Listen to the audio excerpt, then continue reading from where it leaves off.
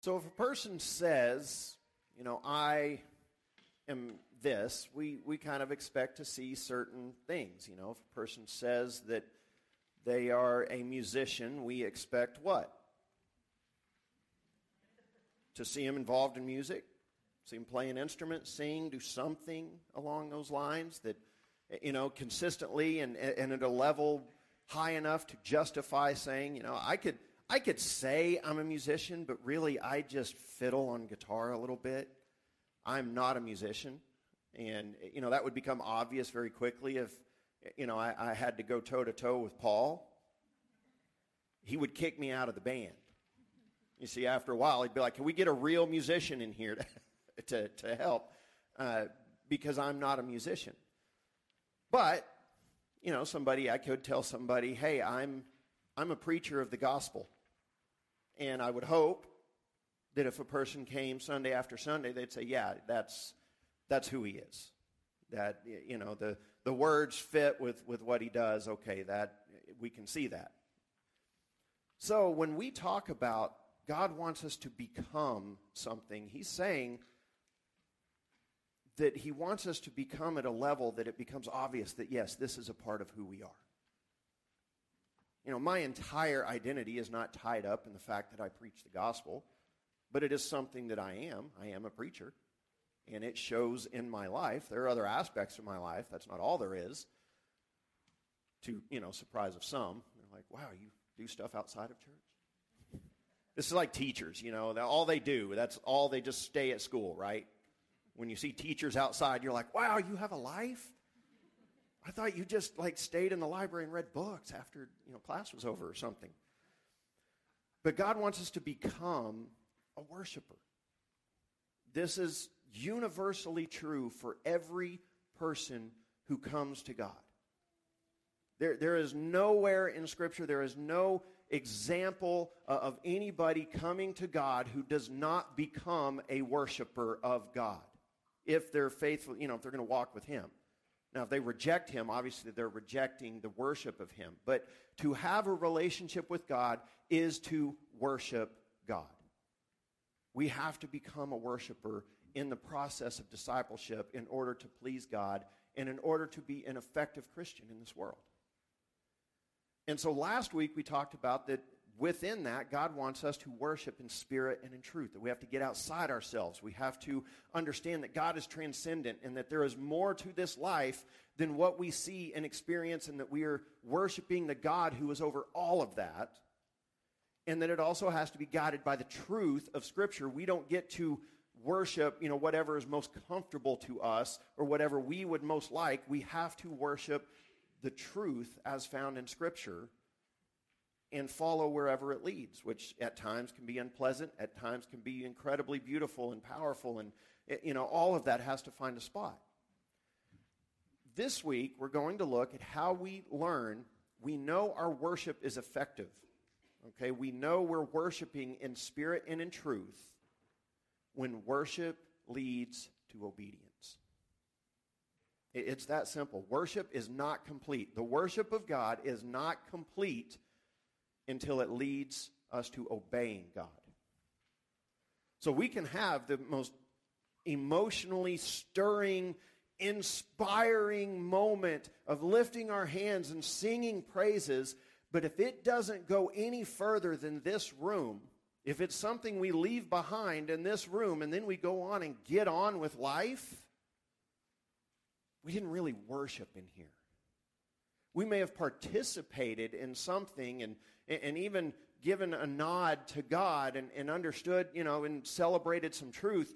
But worship, true worship of God, always leads to some kind of obedience.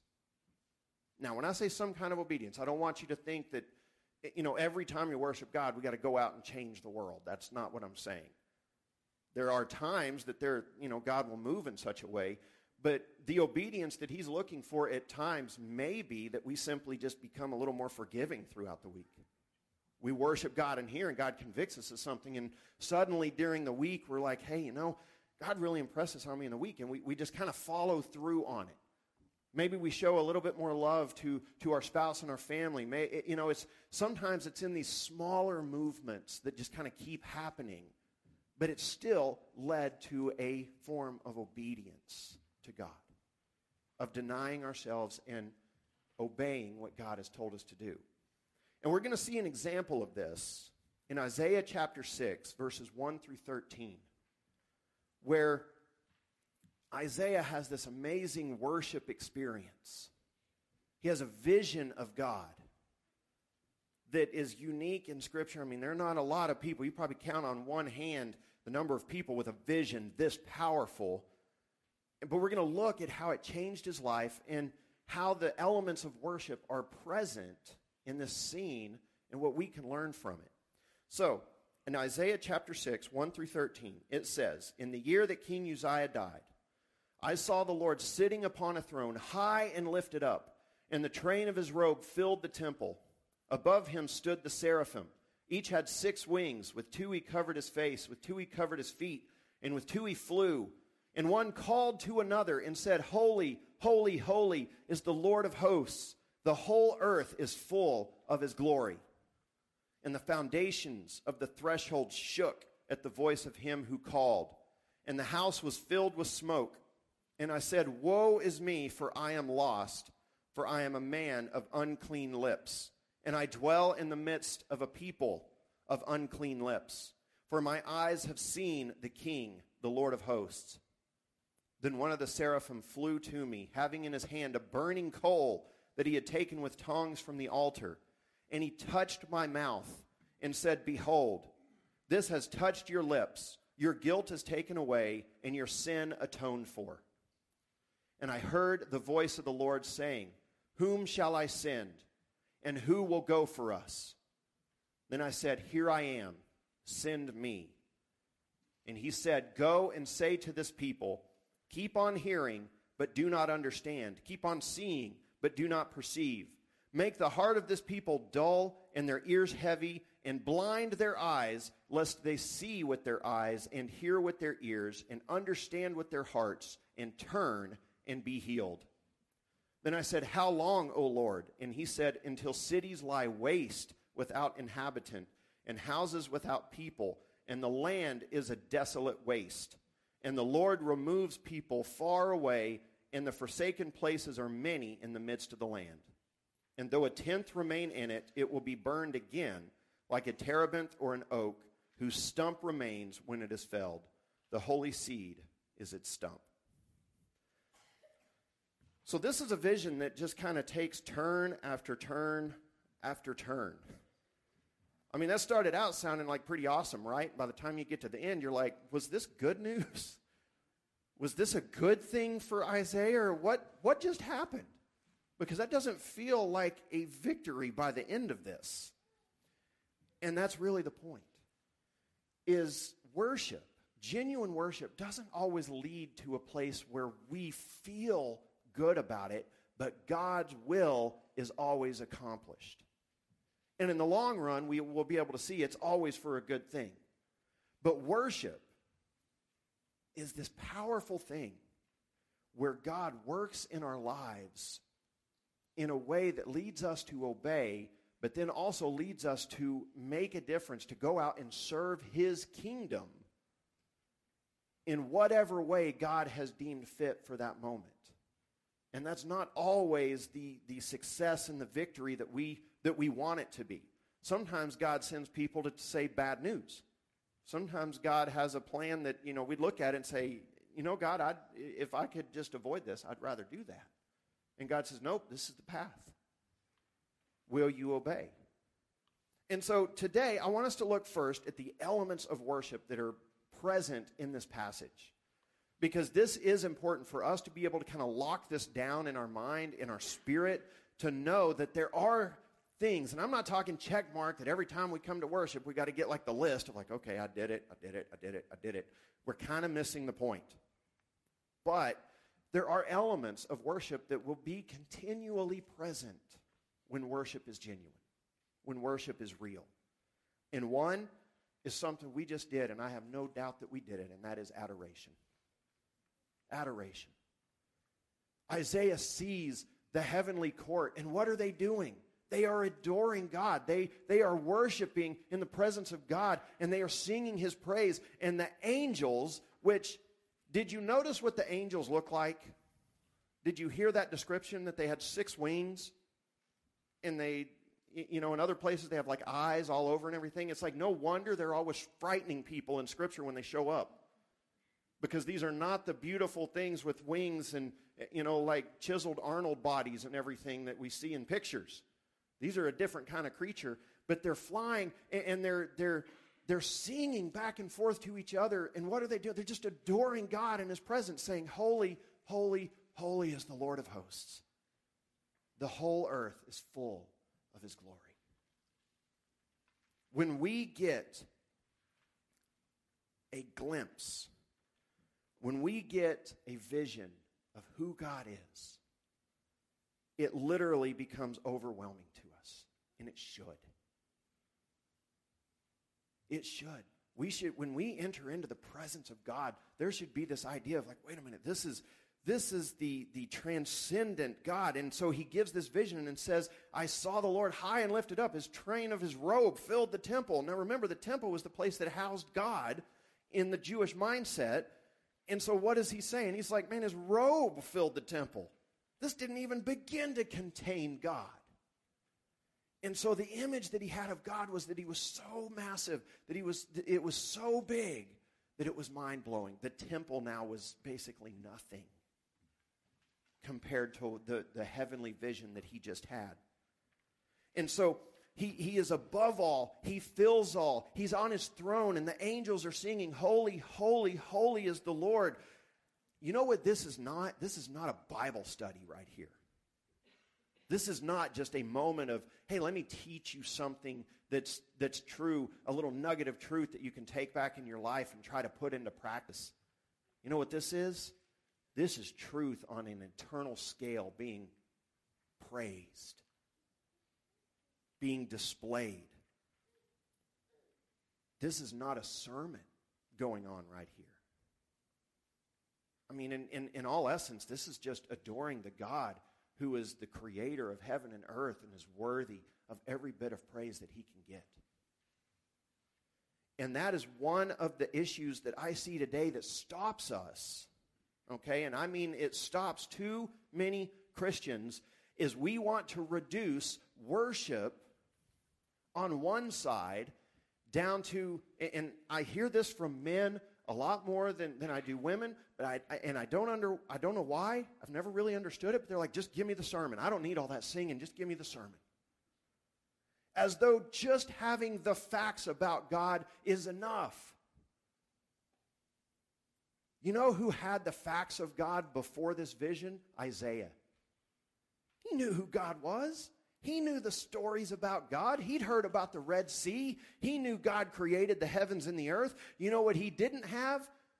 An awe-inspiring vision of who God is. And he sees this vision and he's like, whoa.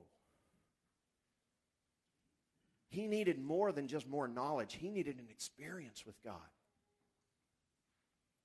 And if we reduce worship down to just information gathering, we're telling ourselves then that God is simply a mental process to be understood, and that's it.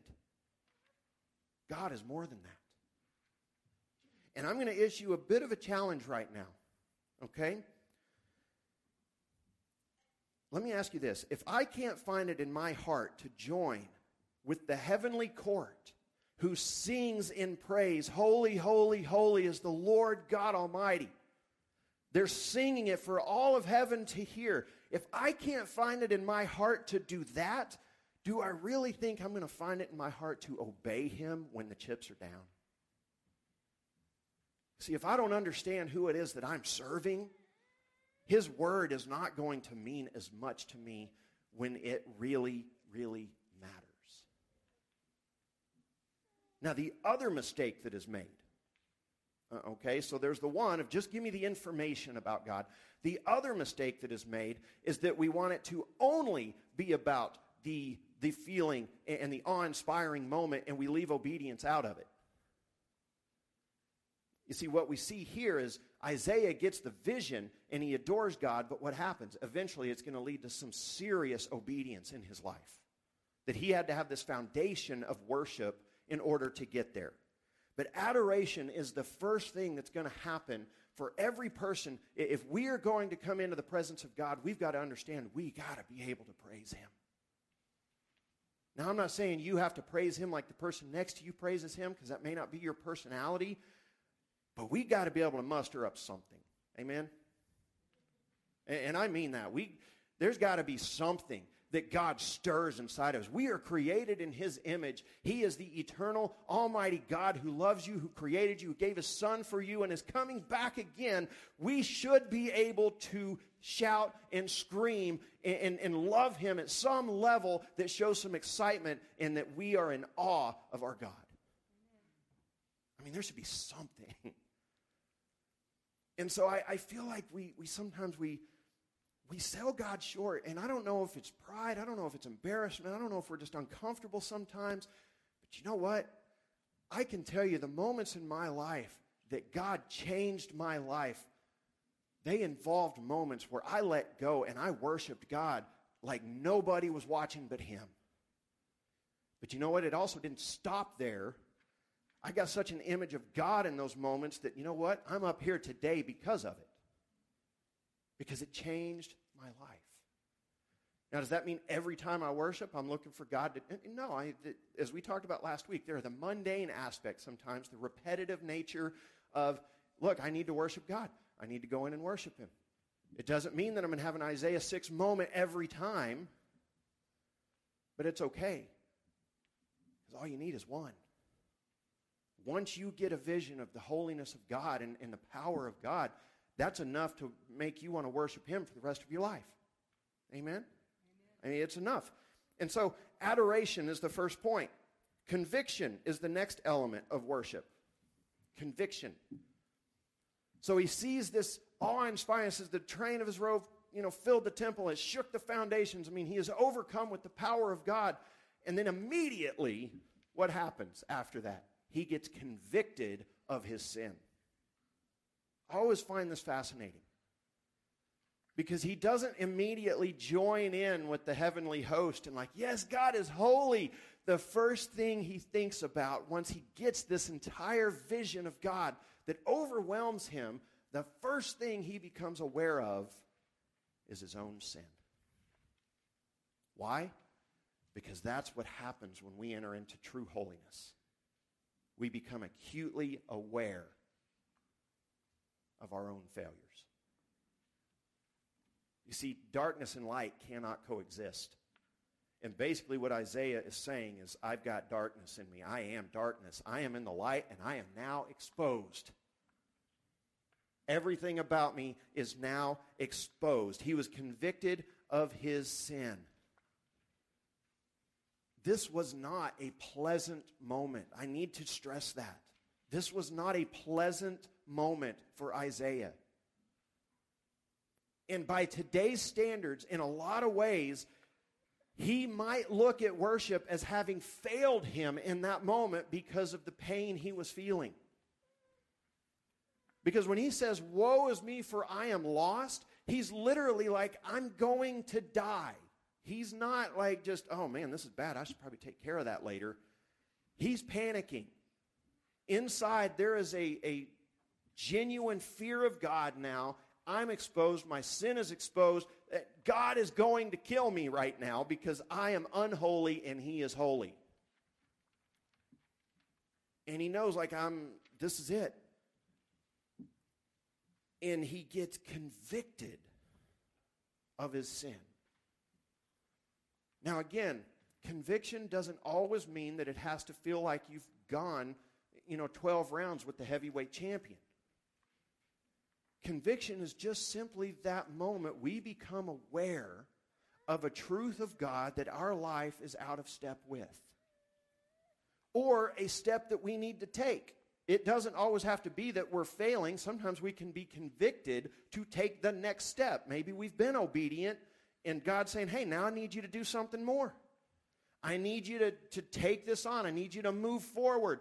the conviction is that moment we become aware of it. That is the Holy Spirit convicting us, and it is a genuine part of worship.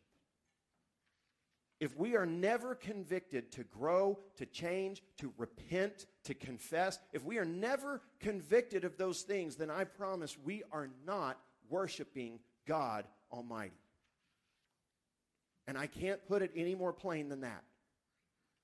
If you can enter into worship week after week after week after week, and God never wears you out in that. I'm not saying He has to every week, but in 52 weeks a year, you're telling me the Holy Almighty God has never disagreed with you and said, hey, buddy, fix it. If that doesn't happen, you're not worshiping God.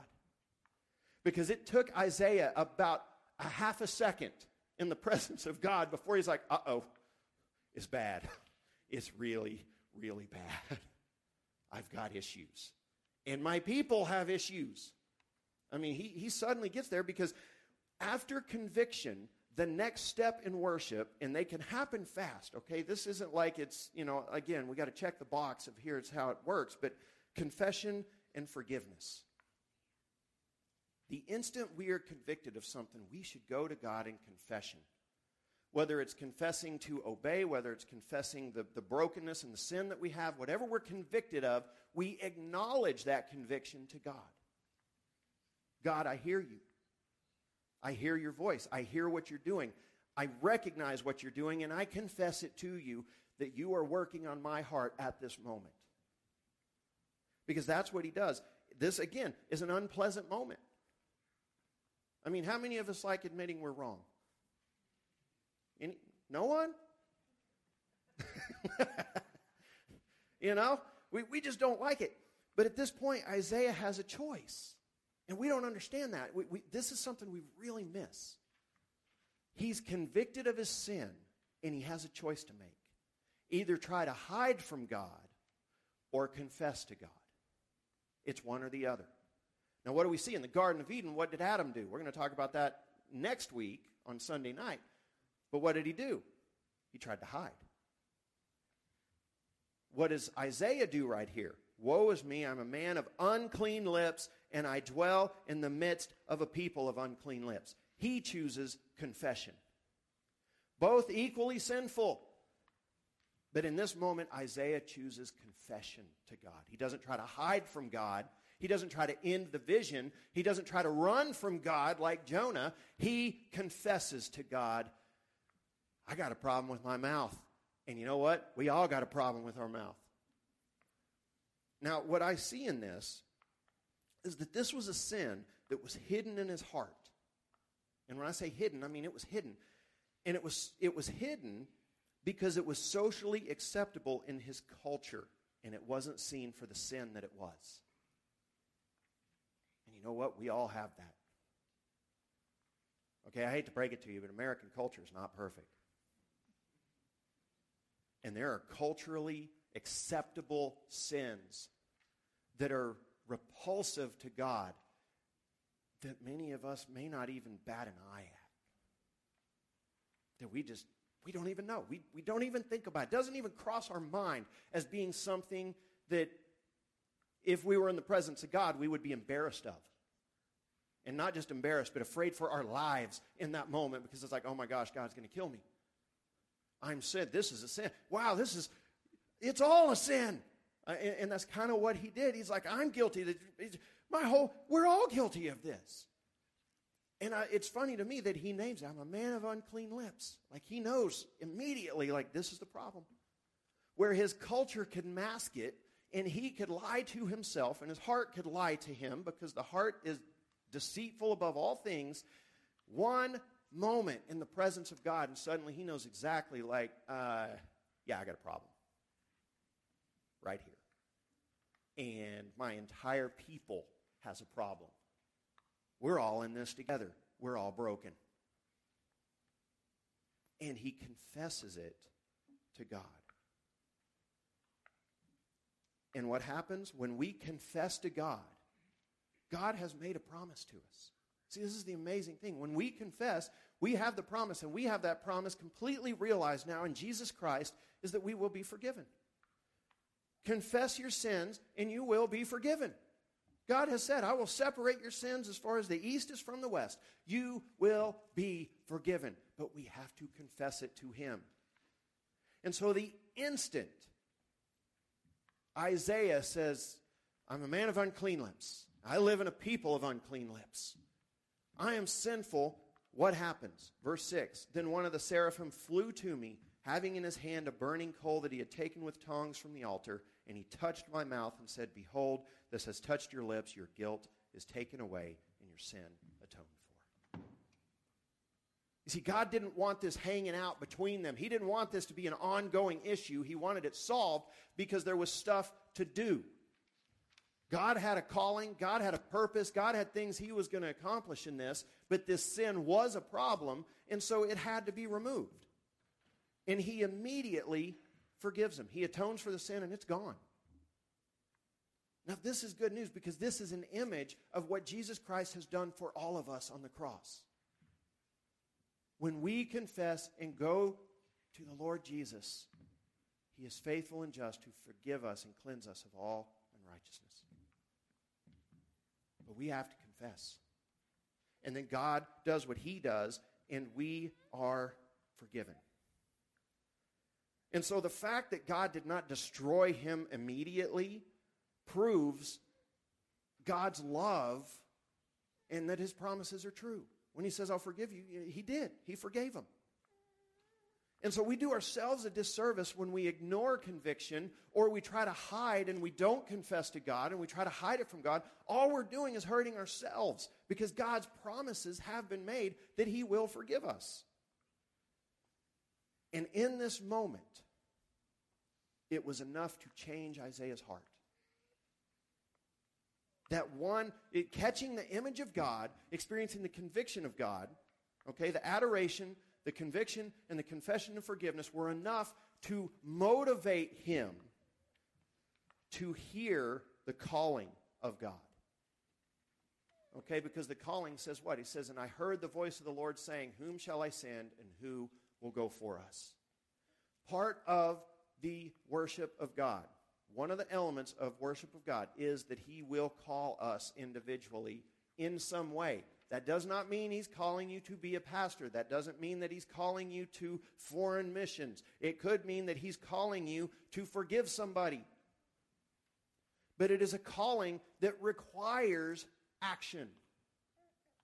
Okay, we cannot just mentally agree with the calling of God and it be enough. You see, this is a direct question, right? Isaiah heard God say, who will I send and who will go? And he didn't say, I agree with that.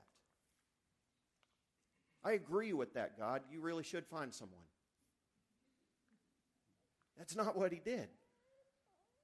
But you see, there's a calling that is clear. It is direct. And so here's how the difference, okay? This is an important difference. It's a distinction that can bring all kinds of freedom to your life. Here is the difference between the shame and the guilt that the accuser of the brethren, Satan, uses against people and the conviction and calling of God. Okay?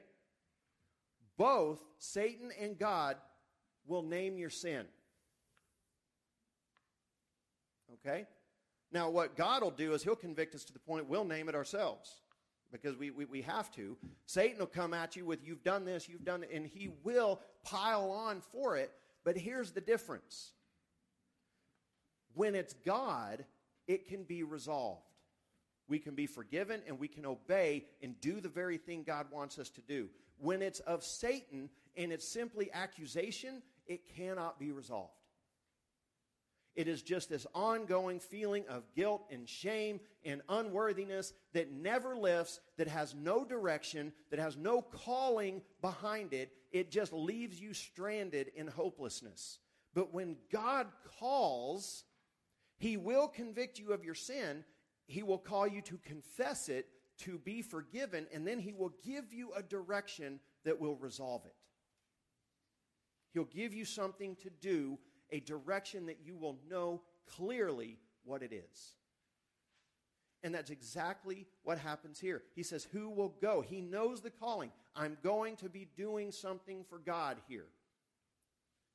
He hears the call of God. And then after that is obedience. Okay, is obedience. Isaiah's experience. Now I want you to hear that. Isaiah's experience is not an end of itself. And this is the problem we have with worship in this country right now, in our culture, is that we think worship is a time frame, a time slot. On Sunday morning, I attended worship, I worshiped, now I'm done worshiping, and I go on with my life. Worship is ongoing. It just changes locations and looks different at different times. Because worship and service go hand in hand. We will serve what we worship. Okay? We will serve what we worship. Which means we'll make time for it, which means we'll defend it, which means we will invest in it. It will get our heart. And this is exactly the obedience now, is Isaiah says, yeah, I am captured. He's now seen the adoration of God. He's been convicted. He's confessed. He's been forgiven. He's heard the call. And what does he do? He obeys it. He says, here I am, send me. I mean, that's pretty simple, right? Here I am, send me. Does he know where he's going? No, not yet. He knows he's being sent by God, but he has no idea what. He has no idea how long yet. But you know what? It's fine, because he's so captured by God in this moment in worship that his life now revolves around serving God. That's how we know worship is effective. When it changes us so that our life begins to revolve around serving God. That's when worship is good. And we know that it's happening because worship will give us that sense of purpose and strength to fulfill that calling. Okay? God doesn't just leave us like, okay, go do this, right later, and if it works out, let me know. He doesn't send us on our way on our own. What did Jesus say at the very end? He says, go, make disciples of all nations, baptizing them in the name of the Father and Son and the Holy Spirit, teaching them to obey all that I have commanded, and lo, I am with you always to the end of the age. He doesn't send us alone, but he will send us. We do have a calling on our lives. Whatever that calling is in your life right now, it will require action to continue to worship God effectively, but it gives us the purpose and the strength to do it. You see, Isaiah got this life-altering, amazing vision of God on the throne, and it changed him, and so he gets the call, who will go for us? And he says, here I am, send me. So what was the call? Listen to this again. Go and say to the people, keep on hearing, but do not understand. Keep on seeing, but do not perceive. Make the heart of this people dull and their ears heavy, and blind their eyes, lest they see with their eyes and hear with their ears and understand with their hearts and turn and be healed. Basically, Isaiah's call was to go out and let the people know that they're failing so badly that they won't even understand the message when they hear it. Well, that sounds like a victorious moment, right? I mean, you have this amazing vision of God, and then he's like, okay, what do I do? And he's like, go tell the people they're failing miserably. That's my call. And Isaiah's like, okay, how long? It gets even better. How long? And he said, until cities lie in waste without inhabitant and houses without people, and the land is a desolate waste. Cool. So let me put this together, God. You want me to go announce to the people that they've completely failed in serving you, and you want me to keep doing it until my land and my people are completely destroyed? Yes. Cool. I'll get right on that. But you know what he does? He goes out. He starts his ministry. He starts telling people, hey, this is what it is. Y'all blew it. And I'm going to tell you, this is what's coming. And he starts telling them that you're going to go into captivity, but hey, one day God's going to, the entire book of Isaiah then is all over the place because he starts talking about how they've failed and how God's going to be faithful, and hey, the Redeemer's coming, and he just starts unloading everything that God's going to do in history, basically.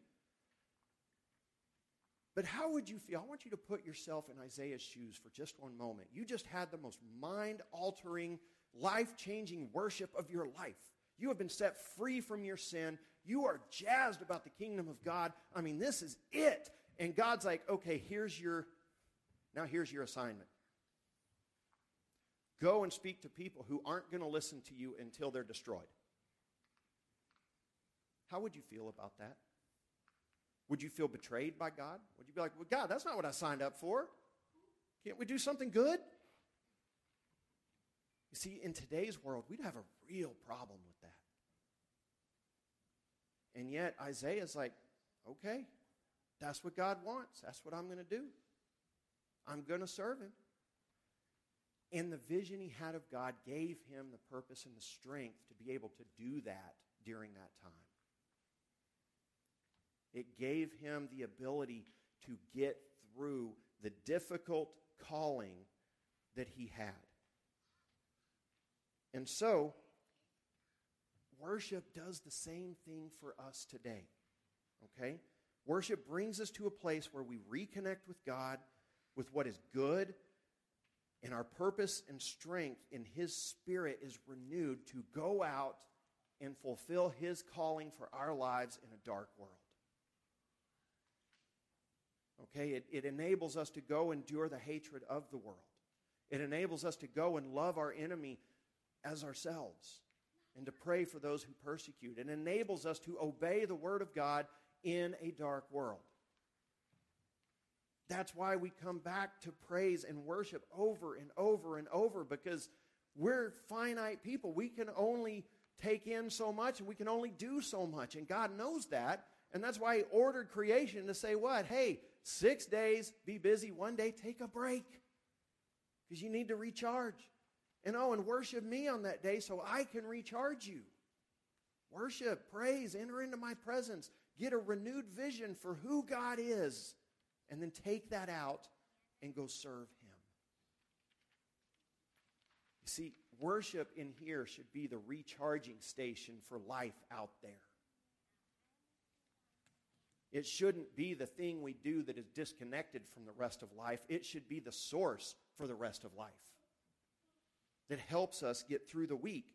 And you see, how many times in Scripture are we called to give praise, thanks, and worship to our God as an answer to the challenges of life? Just read this. We have an entire book called Psalms that is like, I will praise you anyway. Yes, even though 10,000 fall at my side, I will praise you. Over and over, we just keep coming back to praise him, give him thanks, praise him, give him thanks. There's a reason. It keeps our mind focused on him. And so in Hebrews 12:28, he says it like this. He says, therefore, let us be grateful for receiving a kingdom that cannot be shaken. And thus, let us offer to God acceptable worship with reverence and awe. With reverence and awe. Enter into that worship over and over because of what God has done. What has he done? He gave us his son as a sacrifice for our sins, who died, was raised again on the third day, was ascended into heaven, is seated at the right hand of God, and lives to make intercession for you in his one day coming back. That's enough to worship and praise for a lifetime. That is enough reason right there to worship and praise. But there is one more added benefit that worship offers us. Not only does it lead us to obedience, but it also offers spiritual protection through life. In Luke 4:8, Jesus is being tempted by Satan. And it is a temptation that is so strong that I promise every single one of us in this room would have been like, yep, I'm in. Okay, we'd have dove headlong into it. But Jesus resists him with the word of God. And what is it? It says, and Jesus answered him, it is written, you shall worship the Lord your God, and him only shall you serve. Notice he goes back to worship. You should worship and serve him, and that's it. That's all you need. And Jesus links two things together right here that God did too. I mean, he's quoting Scripture that worship means service. To serve something is to worship it, in a sense. And when we say serve in this instant, I don't mean that we just volunteered a little bit. I mean when we offer ourselves to it. That it's going to get our best, it's going to get our heart, it's going to get our life, it's going to get our emotions, it's going to get everything consistently. And we're going to make room for it in our lives, and we're going to make sure it is the most important thing all the time. That's what we worship.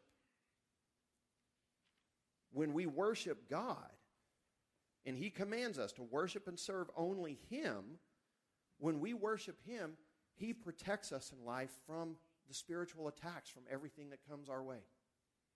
It doesn't mean we won't have problems. It means that he will get us through those problems. It means that he will protect us from Satan being able to derail our faith. That our faith will be victorious even through the difficult times. And so, we praise him for that protection. We praise him because of his protection. We praise him because of what he has done for us. But I want to close with, I want you to listen to Psalm 46, 1 through 11. Because this is the heart of a worshiper right here. It says, God is our refuge and strength, a very present help in trouble. Therefore we will not fear, though the earth gives way. Now that's pretty dramatic. Don't miss the imagery. The earth gives way. I don't know about you, but if the earth fell out from under my feet, I might have reason to fear. And yet the psalmist says, nope, I won't fear, because I have God. Though the mountains be moved into the heart of the sea, though its waters roar and foam, though the mountains tremble at its swelling, there is a river whose streams make glad the city of God, the holy habitation of the Most High. God is in the midst of her. She shall not be moved. God will help her when morning dawns. The nations rage, the kingdoms totter. He utters his voice, the earth melts. The Lord of hosts is with us. The God of Jacob is our fortress. Come, behold the works of the Lord, how he has brought desolations on the earth. He makes wars cease to the end of the earth.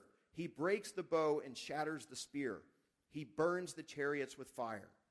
Be still and know that I am God. I will be exalted among the nations. I will be exalted in the earth. The Lord of hosts is with us. The God of Jacob is our fortress. Worship reminds us of that truth every time we enter into worship. We get the calling of God to go out, and he reminds us, I'm with you. And so, one simple question to close. Is my worship leading me to obey God? In even small ways.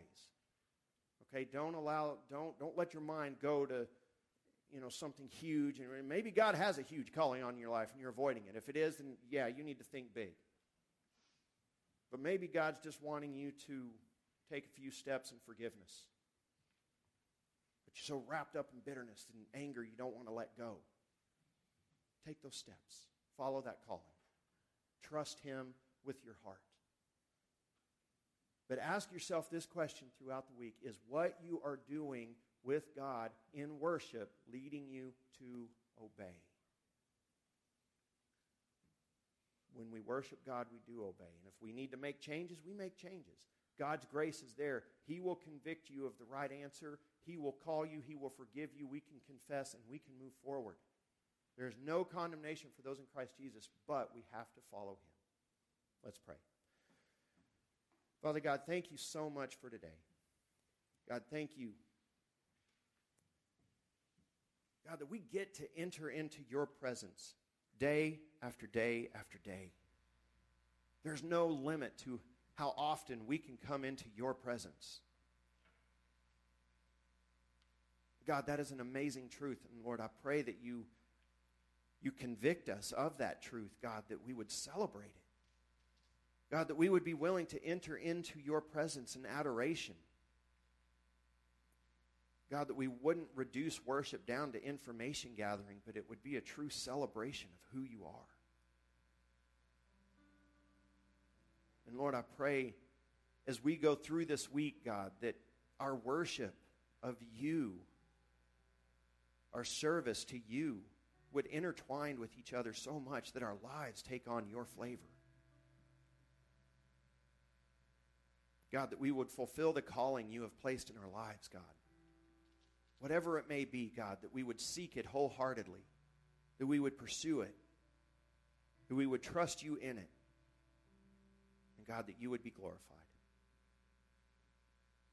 Father, teach us how to become genuine worshipers so that our lives reflect that we are worshipers.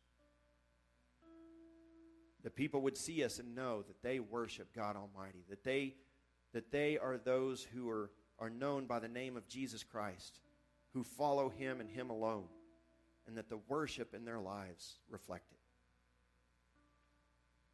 Teach us how to become worshipers, God. It's in Jesus' holy name we pray together. Amen. Amen. Let's